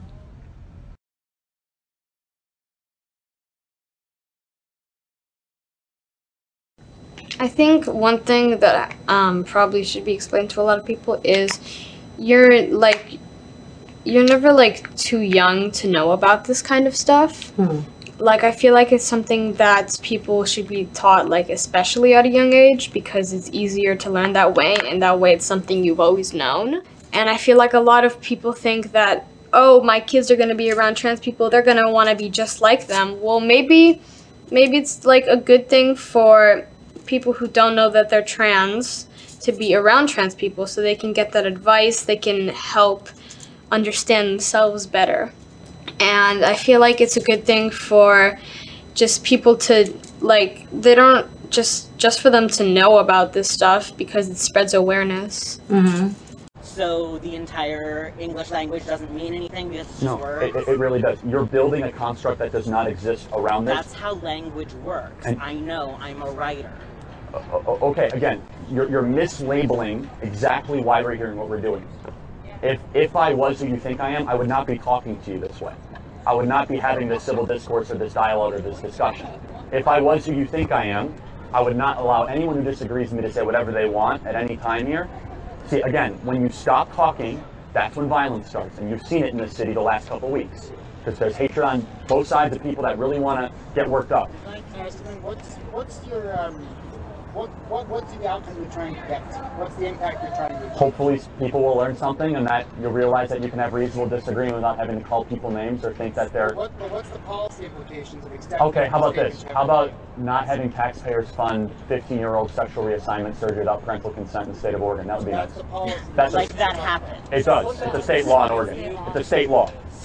Gender reassignment surgery. For 15-year-olds without parental consent is a state law in the state of Oregon. Do they can have surgery? Yes, funded by the taxpayers. That's a problem.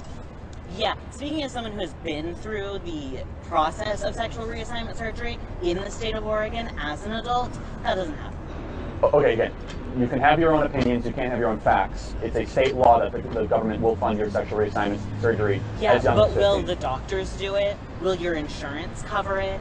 Okay, when the government covers it, they cover the cost of the procedure. Yes, I know. Mine was covered by taxpayer dollars. That's my whole point. You disagreed to it. You disagreed to my whole point. I don't think that's correct. So you think it's wrong that I should have been able to have a life-saving procedure when I don't have the money to pay for it myself? Don't make me pay for it. That's the whole point.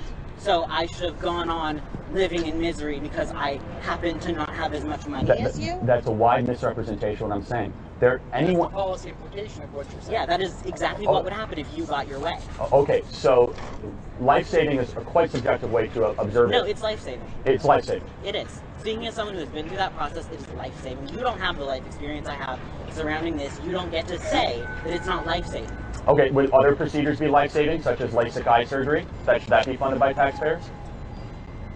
If people need it to function in their... Go to like the hundreds of kids you have? I'm sorry? You think we're government funded? No, I think that should my taxpayer dollars go to like having tons of children. No, we should totally reconstruct our welfare policies so that you're not incentivized to have more kids out of wedlock. So, I think we should have universal health care. I think everyone should be able to get the health care that they need. And I say need because we do need health care. People die without health care. That is an objective fact. How would you define abortion health care? Yes. Oh, okay. So that's exactly right. That's the problem. Is where do you start and stop defining healthcare? I don't consider gender reassignment surgery to be healthcare. Well, and I have respect for the way you feel. Don't make me pay for it.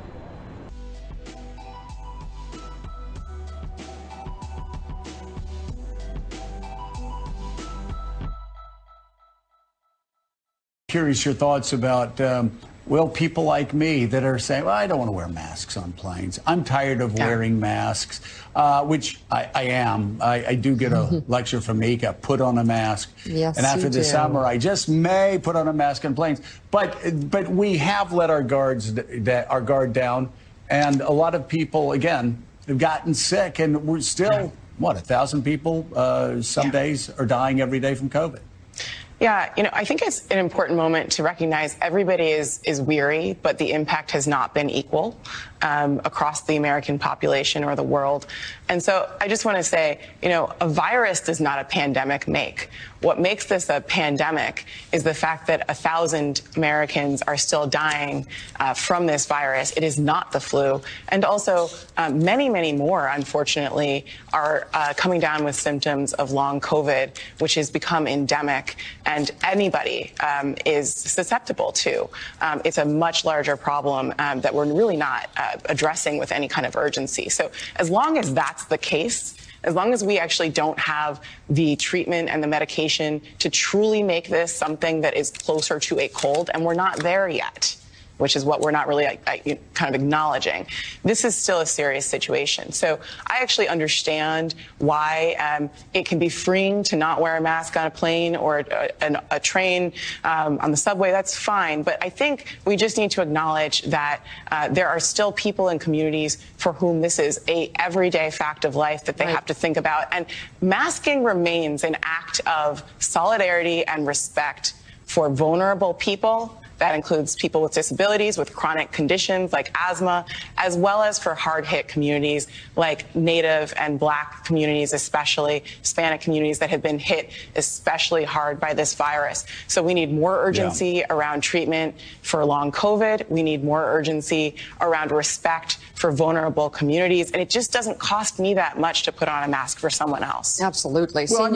I want to thank Gigi in Tennessee, my better half, for that long one with Charlie Kirk. And I had to throw in a Macy Gray there. That lady's a fucking cunt with her fucking racist shit. Just fucking racist. Racist. So NBC News shines a spotlight on gay men and queer people who are suffering because monkeypox doesn't let them go in a fuck fest. For the record, Fort Campbell, Kentucky, you got to wear a mask because of monkeypox. Couple bans doctor from announcing the baby's gender in the delivery room. They're proud of it. I'm not going to play it. It's too lesbos. You know it. Plastic surgeon poses with patient who just received gender-affirming surgery, and that is the video I played. It's a girl who became a boy. Yeah, it's really special. Children's Hospital released video of 13-year-old. You saw that one too. That's just fucking gorgeous. But I really think my favorite is we're back into this fucking shit. All right? Where the fuck is it? Here we go. Encourage men to pee sitting down. to be more inclusive of trans men? No. My son-in-law did that. My grandkids did. No. Not doing it. And then this one again. You're all a fucking bigot because you don't want to fuck a girl who's a guy with a dick. 98% of straight men are unwilling to date trans women because of hatred, which is a lie. It's because they got a dick. Some people like dick. Some people don't like dick. I'm a non-dick liker. Just don't like dick. I don't even like my own dick. Not about dick. And all this little shit, you can eat a bag of dicks. The city of Boise is hosting a festival featuring child drag queens as young as 11, and Wells Fargo, Citibank, and a bunch of corporate idiots signed up for it. I hope they feel it. But I got a special soundbite. I, once again, don't know how far this stuff's going to go. It appears that it's just going to go forever and ever, and they're going to keep doing crazy shit because that's what they do. So here's a trans species. I make a video like this every few months, but I thought I would explain again who I am and what I am doing. I am a Therian. I believe that my soul is an animal soul. I know and I have a fundamental understanding that I am overall human. I just enjoy connecting to my animal identity. I experienced something called species dysphoria. Keep in mind, dysphoria is not trans-exclusive, nor is Therianthropy, or being a Therian, a gender identity. It is a psychological/spiritual identity that affects my life and my day-to-day immensely. The dysphoria causes me to feel I'm in the wrong body, which is why I always wear this mask in my ears, as well as do other things to alleviate the stress that I feel. I make these videos for other Therians to know it's okay to express themselves, and I try to normalize this harmless identity. It's not the same as being a furry. Hope this clears some things up.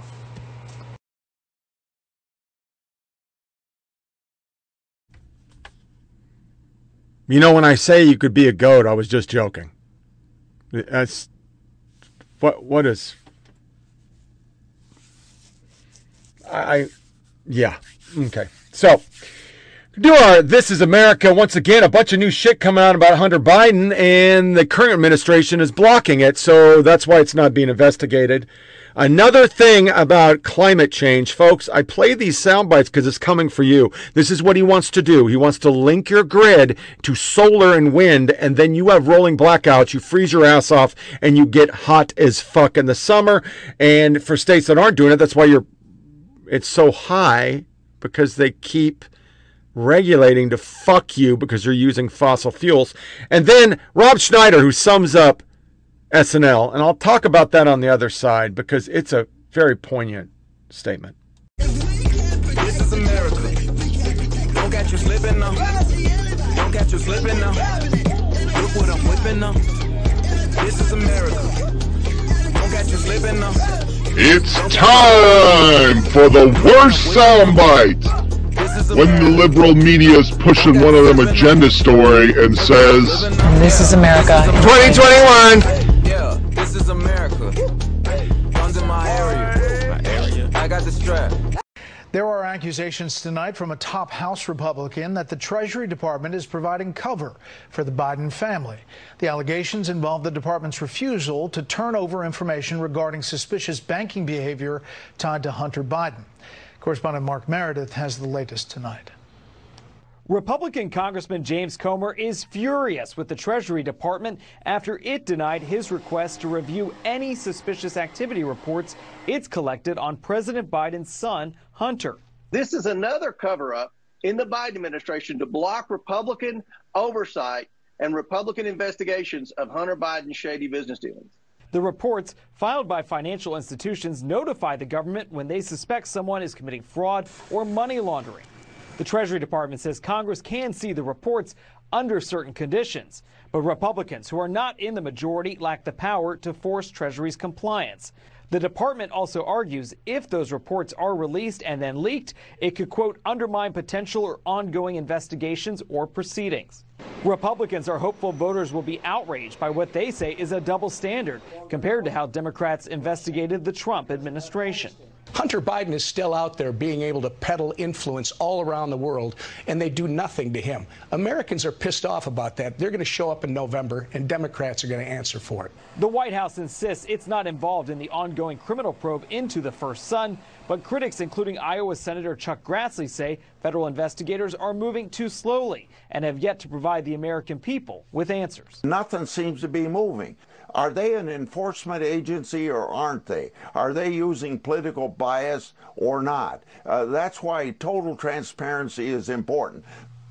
Senator Grassley, along with Senator Ron Johnson of Wisconsin, are vowing to investigate social media companies like Facebook and how they handled stories involving Hunter Biden back during the 2020 campaign. But this really all depends, Brett, on what happens in the midterms and whether or not Republicans gain the subpoena power. Over 50 million people across 4 states in the West are under heat alert this morning as record-breaking heat continues. The brutal temperatures leading to growing power outage fears. The brutal temperatures, surging electric demand, leading to growing fears of power outages. California seeing its highest demand ever on the power grid. Overnight, California Independent System Operator issuing an emergency alert urging residents to conserve energy. And it looks like those conservation efforts worked. There were no blackouts overnight, although today is expected to push the power grid again. But we're going to begin with what could be a crisis in the making in California, where scorching heat, and scorching is a word, it's pushing the state's power grid all the way to the limits. Record temperatures mean record demand for electricity. No surprise there, and that's forced officials to issue an alert. Blackouts could be on the way. The need to conserve electricity is vital, says California Governor Gavin Newsom. We're heading to the worst part of this heat wave, and the risk for outages is real, and it's immediate. At one point Tuesday, the state's power grid was pushed to the limit, with demand soaring to a record of more than 52,000 megawatts. California's maximum is 56,000 megawatts. According to an expert we spoke with, California just doesn't have enough alternative energy like solar or wind resources to cover the increased demand. Bracing for blackouts. The risk for outages is real, and it's immediate. California sets a new record for electricity demand overnight, with temperatures soaring. Brutal heat expected to last for days. California can't seem to catch a break. An excessive heat warning across so much of this area has actually now been extended all the way to Friday. That means the strain on the power grid, like what you see. One of the things as I travel around this country and try to perform and, not indoctrinate people like some comedy shows seem to be doing these days. Not Saturday Night Live. Well, I mean, I hate to crap on my old show. But when I saw when Hillary Clinton lost, which is understandable, Yes. Not exactly the most likable person in the room. Right. And then when Kate McKinnon went out there on Saturday Night Live from the cold opening, she started dressed as Hillary Clinton, and she starts playing Hallelujah. And I said, I literally prayed, please have a joke at the end. Don't do this. Please don't go down there. And there was no joke at the end, and I went, it's over. It's over. He's not going to come back. And I said, it really is the end of. It's gone. You can take the comedy routines, the comedy routines. You can take the comedic indoctrination process happening with each of the late night hosts, and you could exchange them with each other. That's how you know that's not interesting anymore, because it's not an independent voice anymore. It's just all. He is spot on. When our comedy at late night all does that and they cry over elections, we're fucked. It's everywhere. I said it on the last show, I'll keep saying it. It's just not the left. It is the fact that every institution, because they bought we're going to be woke forever and Republicans will never own power because of the coalition of the aggrieved, which isn't working too well so far. They all decided to get money and to be able to deal with the federal government, we're going to have to become woke. And they did. And now it's everywhere. You can't get away from it. And it's scary. And once again, Hunter Biden, this is the biggest scandal we've ever had as a country. And it's not made up. It's not fake. There's a laptop. We've all seen it. The FBI can ignore it. The DOJ can ignore it. But we're seeing it. We're all seeing it. We know what's in there. It's not good. So I know a lot of you aren't NASCAR fans, but this weekend there was one of the greatest things I've ever seen. It was a fantastic, edge of my seat, heart racing, better than any football I've watched lately. Race in the Xfinity Series between Kyle Larson, Creed, and my boy, the mayor of frickin' Throttleville, Noah Gragson. So I'm going to play a soundbite, him doing his burnout in Victory Lane, which nobody does that, and an incredible finish for an incredible race.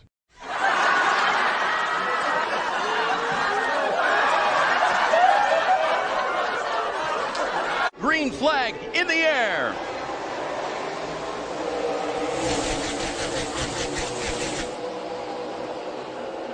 See, Brandon Jones chooses the top, and the 9 is going to contest. It gets really tight right here on corner exit. Looks like Jones made the right decision. Now Gragson will move up on the high line as well. The red and white car down below, that's Sheldon Creed. Oh, Sheldon Creed had good speed in practice. Qualified well, thought his long run speed was good. You see right there, he got pinched off at turn 4, Steve, and now he's lost momentum down the front. Yeah, so basically 1 and 2, we'll call it single thread. They can run 2 wide, but it's hard to do. 3 and 4, there's definitely 2 distinct lanes. 1 on the bottom, 1 on the top. On the outside of Gibbs to make contact, he has to get all the way out of the gas right here. Look at what happens. All this momentum from behind. Let's ride along.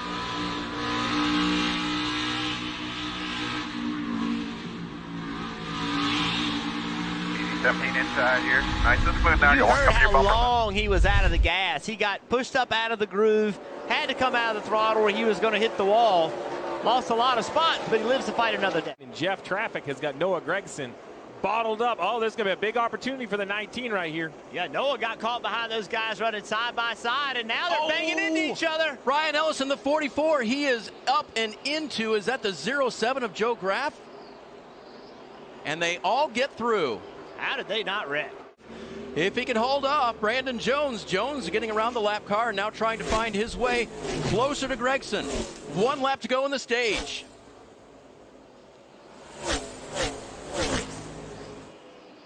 Well, we'll see right here. The 9 talked about a brake issue. Not a lot of brakes into turn 1. It's heading into turn 3 where you'll use the brakes. So if there is a brake issue on the 9, that's where he'll be most vulnerable to give up time. Stage ending after 45 laps, another 45-lap stage, and then a 57-lap stage to end the day today. Noah Gragson strong from the start. He'll ease the car through turn 3 and 4. Braking not an issue right here. He'll take the checkers. Noah Gragson wins stage 1. Steve Checker, good work right there. What's your water temp? 240 water temp. And well, we're done. Now we're racking up a yellow. Yep, these 2 cars had gone to the back of the pack for penalties on pit road, the 26 of John Hunter Nemechek and the 23 of Anthony Alfredo for an uncontrolled tire. Let's watch and see what happened. Well, what in the world? Wow. I'm not sure what happened before that, but destroyed the front of Alfredo's 23. Yeah, this is under caution. Well, I can't tell from that angle if he was... 26 was coming on the bottom, like I said, and Anthony was going, and he ran in the back of him. Pack is to your left. Here comes the 26 of the red car of Nemechek, but Alfredo just carried too much speed to the back of the pack. That one's totally on the 23. I couldn't tell from our first replay if the 26 maybe brake checked him. You know, was he mad about it? So right here, he's just slowing down because he doesn't want to pass the car on his outside, and he gets absolutely run over. 23 just ran all over. So they both hit pit road. The front of the car, the 26 obviously looking good. The back, they're going to check for damage there. But Alfredo's car in the front, yikes. That's a new one.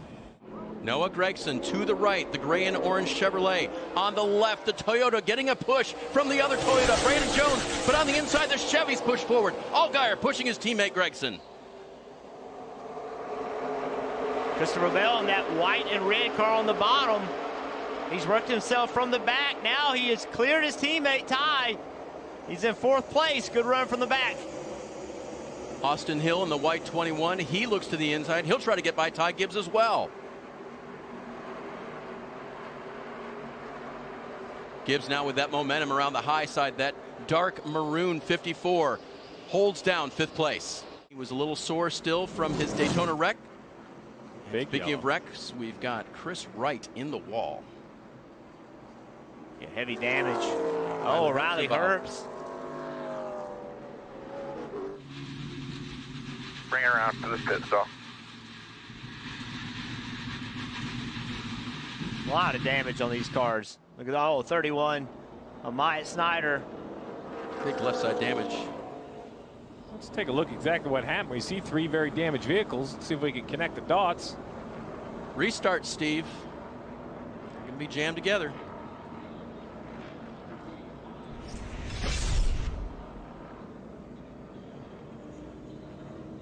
Oh, Maya gets a little wide there. Chris Wright up into, is that graph again? Snyder's red and white car.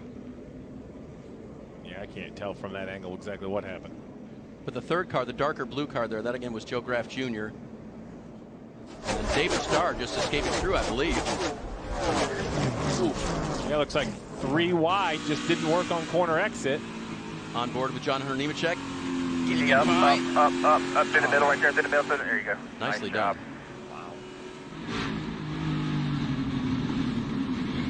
Easy now, easy. And Riley had a pit road speeding penalty. He should not have been back there, and it's going to cost the team today. He tried to be aggressive, but boy, did Noah Gragson ever get a great launch on the bottom. You said it. That was a great launch, and now he is clear. That allowed Brandon Jones to get to 2nd place. That outside line just did not go. See Christopher Bell, he's back now in 5th, trying to get by Creed and for 4th. A lot of 2x2 through turns 1 and 2. They all make it. Now doubling up in 3 and 4. Oh, and now caution. I believe this is for weather. That's what we are hearing. A little moisture coming from the the sky. Some drops in the middle. 1 and 2. 2.5 hour rain delay. Darlington Raceway back in race shape. The green flag is redisplayed. 70 laps to go to the checkers.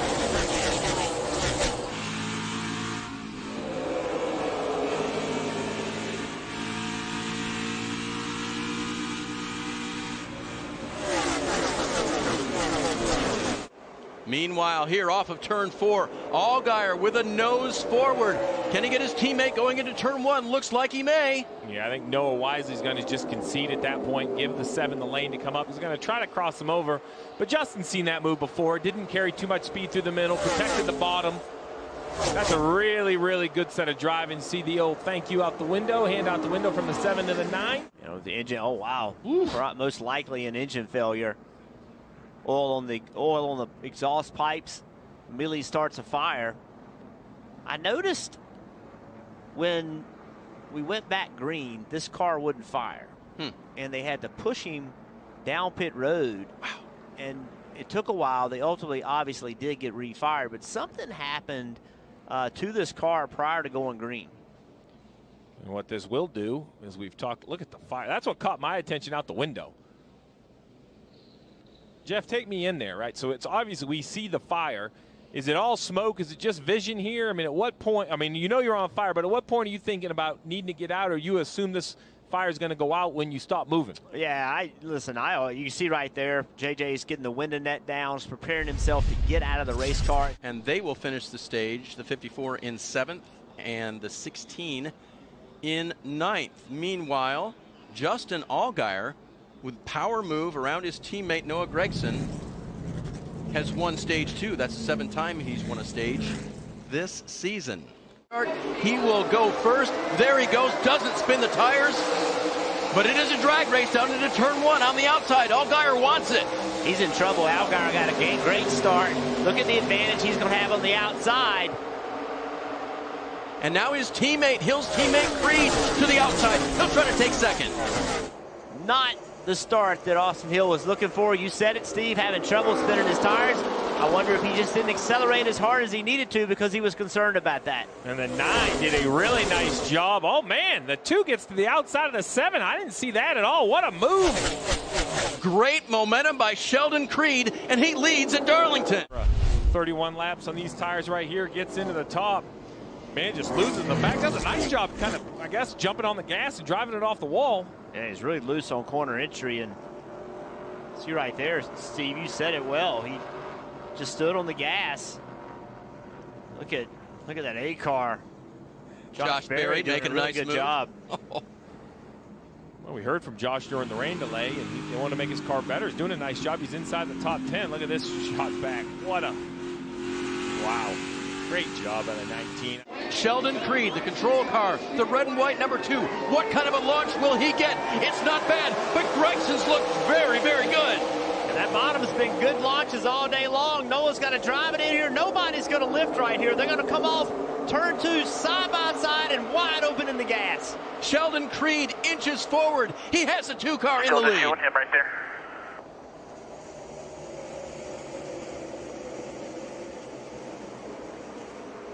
What will Gregson do with that low line? He used it to start this final stage. Now he's got to think about what's happening back here, Jeff. 2 wide by 3. Top of 1 and 2. Not a good corner for Sheldon Creed. Noah Gregson is right there. Creed with just a little bit of a block. He'll now take that low line again, taking that line away from Gregson. Gregson looking to the top. Now he'll go to the bottom off of 2. Kyle Larson's got to try to get 2 for 1. He's got the 9. Will he get to the inside of the 2 as well? A little bit of contact with the 9 and the 2 on corner exit. That helped the 17. These cars are so hard to drive right now, and Sheldon Creed kept the lead through that run. Yeah, Sheldon's weakness is the exit of turn 4. That's his weakness. And then in 1 and 2, if he runs that low with Larson on the outside, don't do that, because this guy right here will put that car on the outside of you just like this.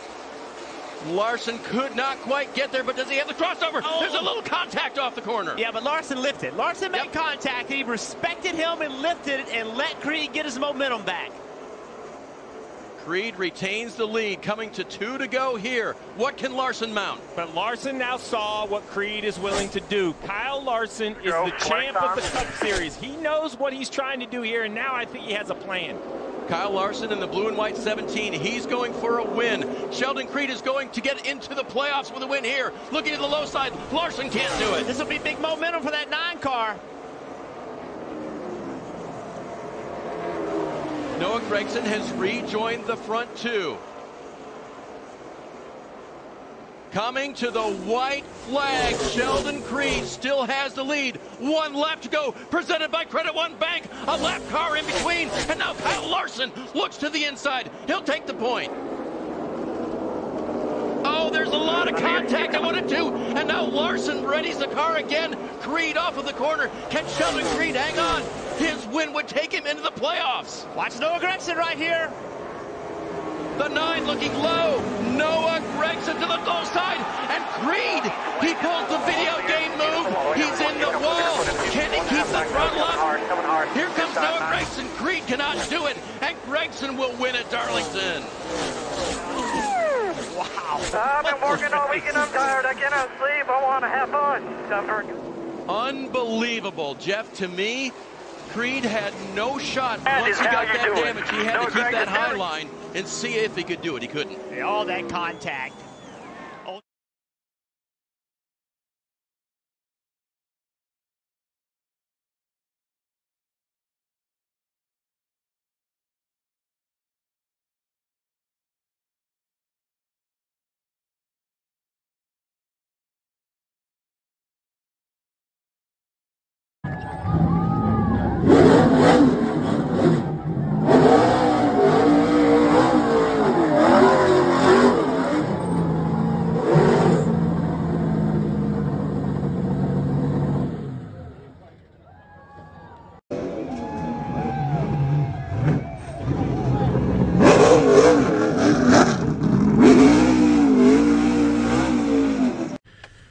What a race. It was good.